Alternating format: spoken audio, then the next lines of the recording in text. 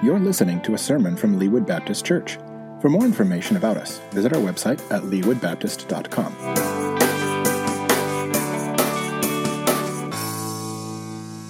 If you have a Bible this morning, turn to Genesis chapter 3. We are continuing in our series through Genesis. If you don't have a Bible and you would like one, there is a Bible in the pew in front of you. And if you don't own one, that is our church's gift to you. Those Bibles are meant to be given away. And so we'd like to have you take that with you. Over this past couple of weeks, we've entered into a sermon series through the book of Genesis. We've talked about how important Genesis is, that without the book of Genesis, that the rest of the Bible would not make sense. We've talked about why Genesis is important because it tells us about who God is, and even today we're going to see more about who we are. So that's why we're studying Genesis. So far we saw in Genesis 1, God created the entire planet, the universe. He created mankind, and that everything that God created was good. It was perfect. We talked more about that last week, that God's entire world that He had created was perfect and was good. And last week we even acknowledged together as a faith family that God's world today is not perfect. It is broken. If you want to make your eyes and ears bleed, turn on network cable news. And you will see that in our world today, our world is broken. You look around and you see disease. You see wars breaking out. You see natural disasters. Jim even mentioned the tropical storm in his prayer this morning. We see what's going on in our world today, and we see the chaos both in our country but also around the world. You watch the news, you see school shootings, you see drug busts. It's easy for us as we look at our world today and the amount of media that we consume, it is easy for us to begin to ask ourselves, what in the world is going on?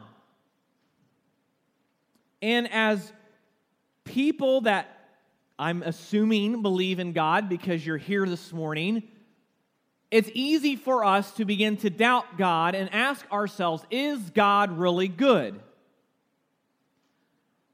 Because we have seen the last 2 weeks when God created the world, this was not His original design, what we're experiencing today. We saw that Adam and Eve had this perfect relationship with God. We saw that the creation was perfect. There was no death. There was no disease. There was no suffering. It was perfect. They were naked there in the garden because there was no shame. But we know the reality that we are currently living in, that is not the case. So this morning we're going to see why. And we talked about even last week at the end of Genesis 2 that though the world is not perfect, that Jesus is coming again to make it perfect, to usher into His kingdom.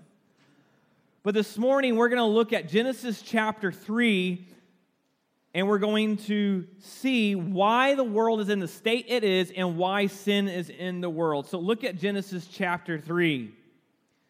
Now the serpent was the most cunning of all the wild animals that the Lord God had made. He said to the woman, "Did God really say you can't eat from any tree in the garden?" The woman said to the serpent, "We may eat the fruit from the trees in the garden, but about the fruit of the tree in the middle of the garden, God said, you must not eat it or touch it, or you will die." Now, we need to establish a few things. Who is the serpent, and why is he on the scene? Well, as we know from what Scripture says, God had created an angel named Lucifer. Lucifer was the most brilliant of God's created angels. Lucifer was essentially a worship leader there in heaven, leading the angels in heaven. But Lucifer decided he wanted to be God. And so there was a war that breaks out. And God throws Lucifer and his followers out of heaven. And because of that, long story short, Satan, Lucifer's lifelong goal is to rob God of his glory. And so we see this glorious world that God's created. It's perfect. Adam and Eve there in the garden have a perfect, unfiltered, perfect relationship with God. But because of sin, that then changes. And so Satan comes up with a plan to destroy this perfect creation. We talked about that everything that God creates is good.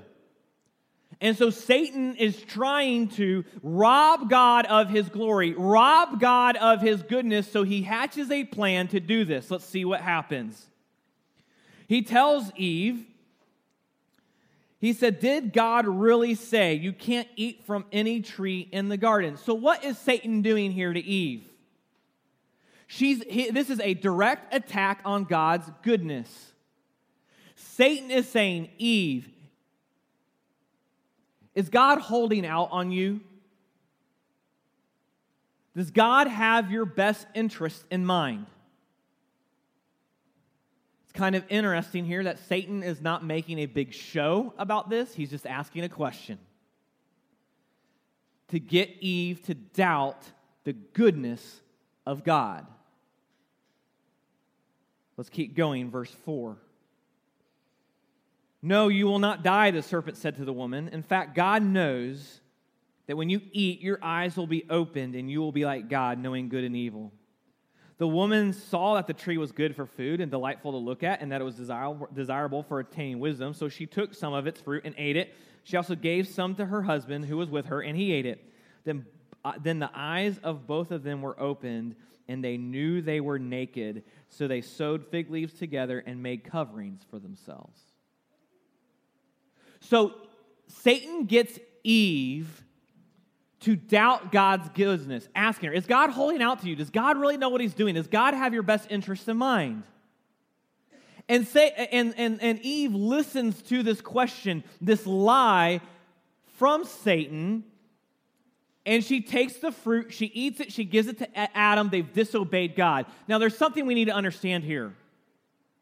Sin at its core starts with doubting God's goodness. If Satan can get us to begin to doubt God's goodness, then we will sin. Whenever we sin, it is a direct attack on God's goodness, because we're trying to find something else that will make us happy other than God. And what is that? Idolatry. We're all guilty of idolatry at our core. Because what Satan does is he begins to whisper subtle little lies into our ears and ask us, is God really good? Is God holding out on you? Does God have your best interest in mind? So an example, maybe you're going through financial struggles right now, and it would be easy for you to develop this attitude of bitterness towards God, is that God's really not taking care of me. God's really not looking out for me. Well, what that is a lie from Satan getting us to doubt God's goodness. So whatever it is, whatever sin that we may struggle with, whatever sin that we are tempted with, at its core, we are trying to satisfy ourselves something other with God, and Satan is trying to whisper something into our ears to doubt God's goodness and doubting God's perfect plan. And so then look again at verse 7. It says, after they eat of this fruit, they've doubted God's goodness. They've really wondered if God was holding out to them. Adam and Eve eat of the fruit, and it says in verse 7, then the eyes of both of them were open, and they knew they were naked. So something eventually changed, right? Because at the end of Genesis chapter 2, it says that this is what, verse 25 of Genesis 2, both the man and his wife were naked, yet felt no shame. They felt no shame. They had no knowledge of their nakedness. Now here in verse 7 of chapter 3, their eyes are open. They knew they were naked, and so they started putting fig leaves together to cover themselves. So this perfect world, this world of no shame, is now gone. It's changed. Adam and Eve have lost their innocence, and now they know they are naked. Let's keep reading verse 8. Then the man and his wife heard the sound of the Lord God walking in the garden at the time of the evening breeze, and they hid from the Lord God among the trees of the garden. So the Lord God called out to the man and said to him, "Where are you?" So we see here in Genesis 3 that God would walk with Adam and Eve in the garden. Now you say, Adam, what did that look like? I don't know. I'd love to know. That's one of those questions I may have if we have a Q&A in heaven. Whoa, that scared me. When they had a Q&A, sorry. Whoever had, thanks, yeah, bless you. Whenever we get to heaven, I don't know if there'll be a Q&A time for us. I don't know. I hope so, because this is going to be one of those questions I have. What did that look like, God, when you walked in the garden with Adam and Eve? I want to have some questions for Adam and Eve too, but I'll get to those questions later. But all we know is that God and Adam and Eve's relationship together was unfiltered, unhindered. It was pure. There was closeness there. But then Adam and Eve disobey. They eat of the fruit, and now something has changed. They're not just aware of their nakedness, but God calls out to Adam and Eve, "Where are you?" They're hiding from God. Now, we know that God is all-knowing.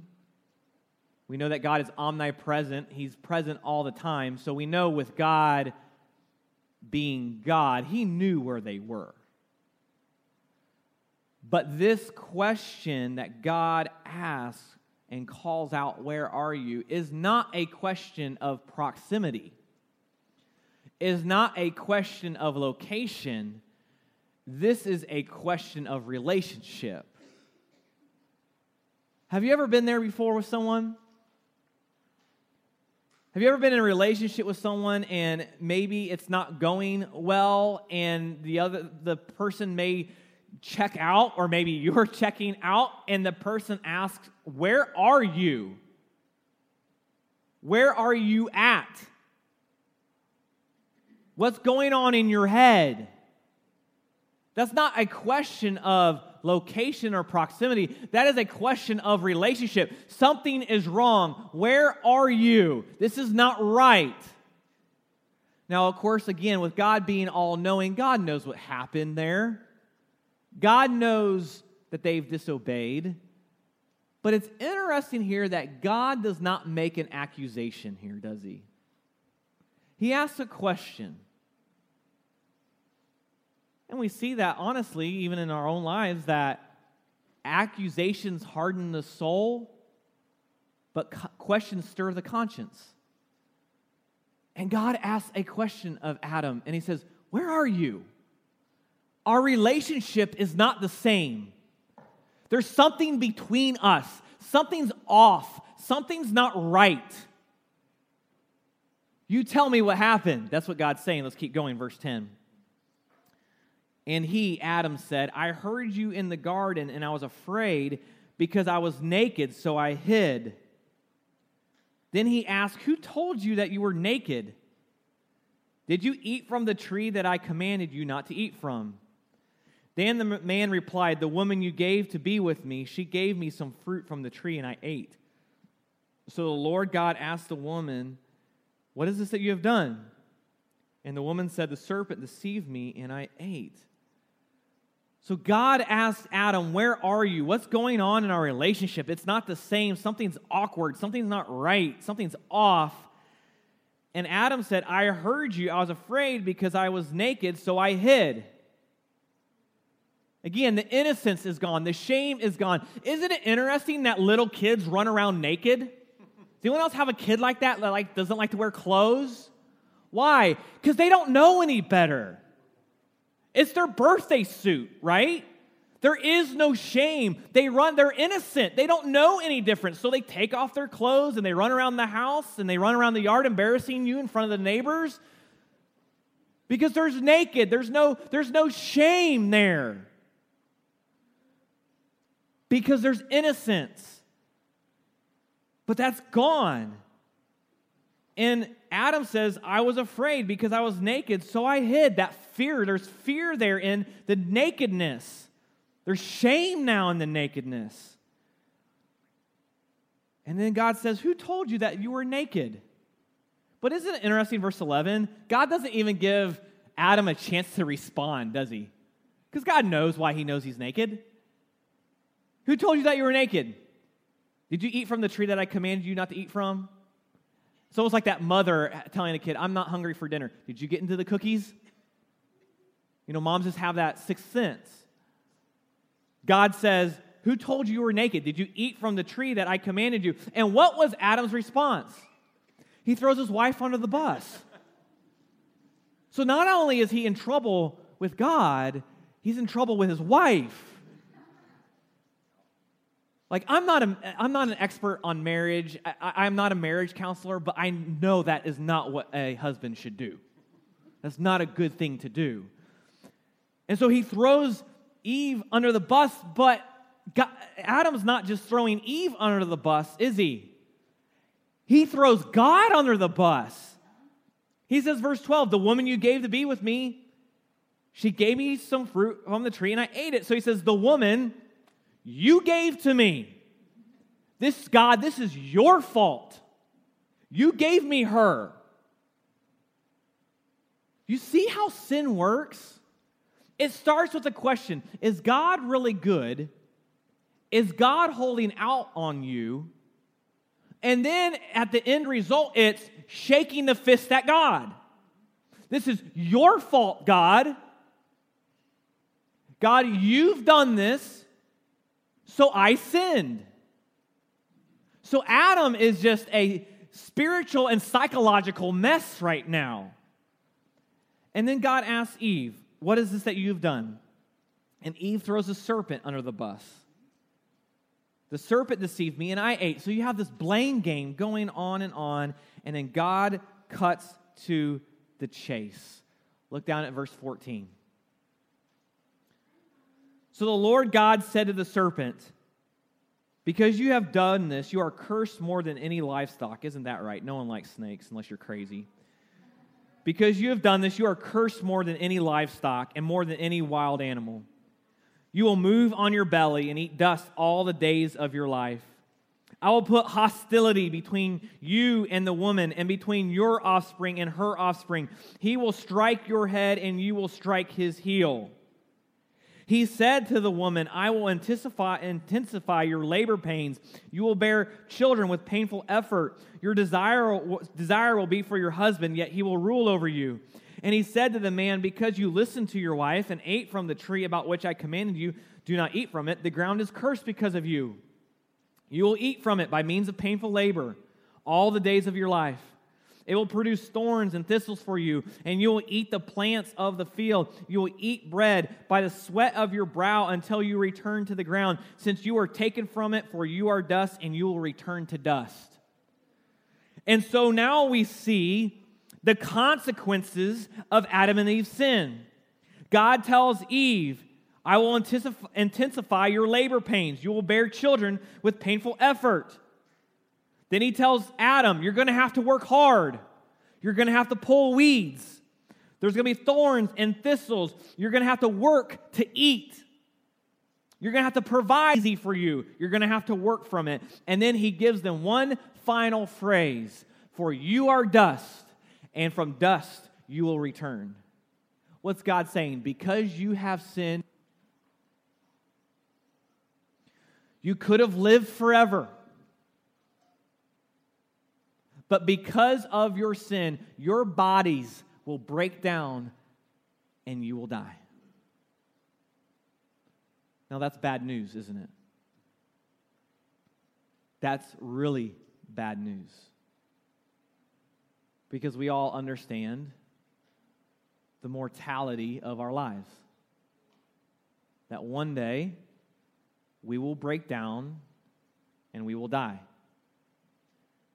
And a result of that is because of sin. That is the result of sin is death. We die because we sin. Our bodies break down because we sin. We will have suffering in our lives because of sin. There is disease because there is sin. There is conflict and war because there is sin. There is famine and sorrow and grief because of sin. It's a reality that we all are living. Thanks to our great-great-great-great-grandparents, who I would like to have a talk with in heaven.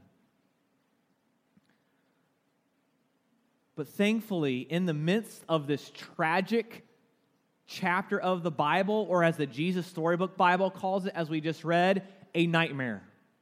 Thankfully, there is good news given in this nightmare.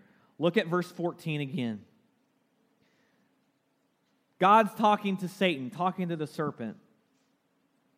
He says, because you have done this, you are cursed more than any livestock and more than any wild animal. You will move on your belly and eat dust all the days of your life. Tragedy. In verse 15 gives good news. He gives a promise. He makes a covenant.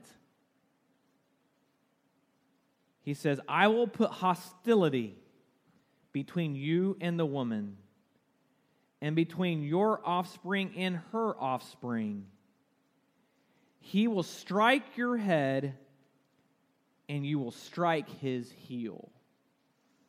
Now, this sounds like kind of like a cosmic war of good and evil, something out of a comic book. But what God is talking about, there is going to be an offspring that comes from Eve, and this offspring is going to strike Satan's head. Now, Satan's going to strike his heel, but he's going to strike his head. Now, let's talk about human anatomy for just a moment. If you get struck on the heel, it might hurt, it might be painful, it might be annoying, but it's probably not going to be lethal. But if you get struck in the head, that can be lethal. So what God is telling Satan, he is saying, Eve's offspring, there's going to come, and he is going to strike your head. You're going to strike his heel. You're going to cause some temporary pain, but ultimately, he's going to strike your heel. Some translations say he is going to crush your head. I like that. I don't like strike, I like crush. He's going to crush your head. You're going to strike his heel, but he's going to crush your head. He's going to destroy you and destroy everything you did. Now, it could be easy for us to think, okay, this is some son or daughter of Eve that's going to do this. No human being could do this. Only God could do something like this. And God, right here in the midst of this nightmarish situation, sin entering into the world, God says, I'm still going to rescue you. God could have said, I'm going to destroy you because of your sin, but God says, no, I'm going to rescue you. And there's one that's going to come. He's going to crush the head of Satan. He's going to make all this new. He's going to make this better. He's going to fix this situation. And God gives the first messianic covenant, because only a Messiah could do something like this.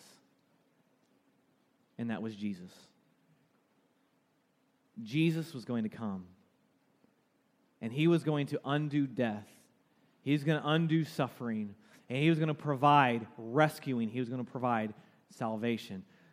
I want to close with this. Turn over to Romans chapter 5.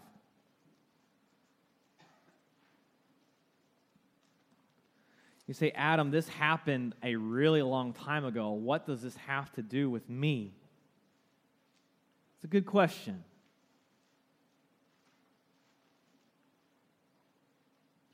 Look at verse 12 of Romans chapter 5. And it says this: Therefore, Just as sin entered the world through one man, and death through sin, and this way death spread to all people because all sinned.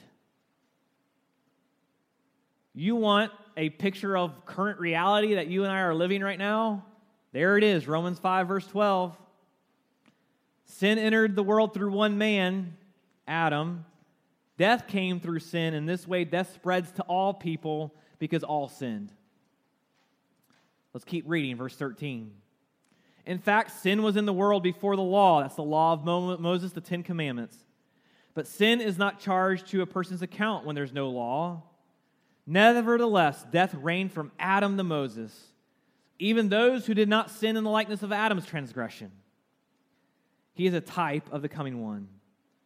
But the gift is not like the trespass, for if by one man's sin trespass the many died, how much more have the grace of God and the gift which comes through the grace of the one man, Jesus Christ, overflowed to the many?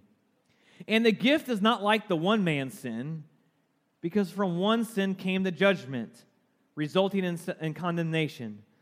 But from many trespasses came the gift, resulting in justification. Since by the one man's trespass, that's Adam, since by the one man's trespass death reigned through that one man, how much more will those who receive the overflow of grace and the gift of righteousness reign in life through the one man, Jesus Christ? So here Paul, in understanding the fall of mankind and the curse of sin, he compares and contrasts Adam and Jesus. Because of the sin of Adam, sin is now inherent to all of mankind. It is in our DNA. We are born this way. We cannot help but sin. We can't help it. It is in our DNA. You go into any church nursery or any preschool or anywhere there's childcare provided, you will see sin on full display. No one has to teach us to sin. We're really good at it. It's in our nature. And so sin is passed down through us by generation after generation after generation after generation. We sin and we die.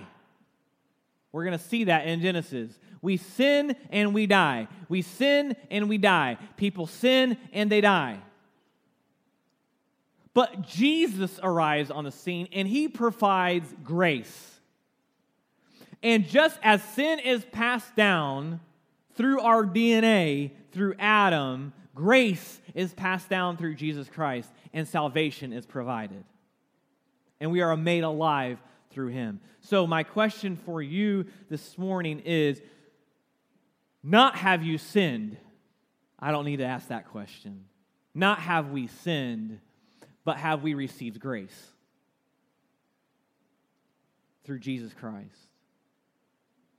Because God is holy and we are sinful, Jesus Christ has come to provide salvation, to rescue us from our sin. Yes, we will still physically die, but we will receive spiritual life instead of spiritual death through Jesus Christ. And have we believed him?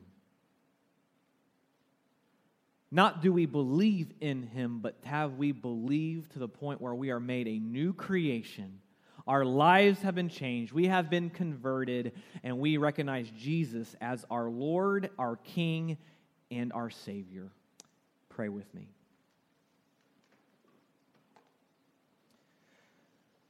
God, this morning we understand and we admit our sinfulness. God, we are a sinful people. We are rebellious towards you. God, we shake our fist at you. Oh, but God, we thank you for not destroying us. Though you would have every right to destroy us, you have not destroyed us. You have provided us rescue in Jesus Christ. God, we thank you all the way back that with our great-great-great-great-grandparents, with Adam and Eve, even in the middle of that hopeless situation because of their sin, you still provided them hope and knowing that a Messiah was going to come and rescue them. And Jesus, we say thank you for being our rescuer, for being our Messiah. We recognize you as God. And Lord, I pray that if there's anyone here that has never fully recognized their sinfulness and their need for you, I pray today you would show them their need of salvation, that they will die both physically and spiritually without you.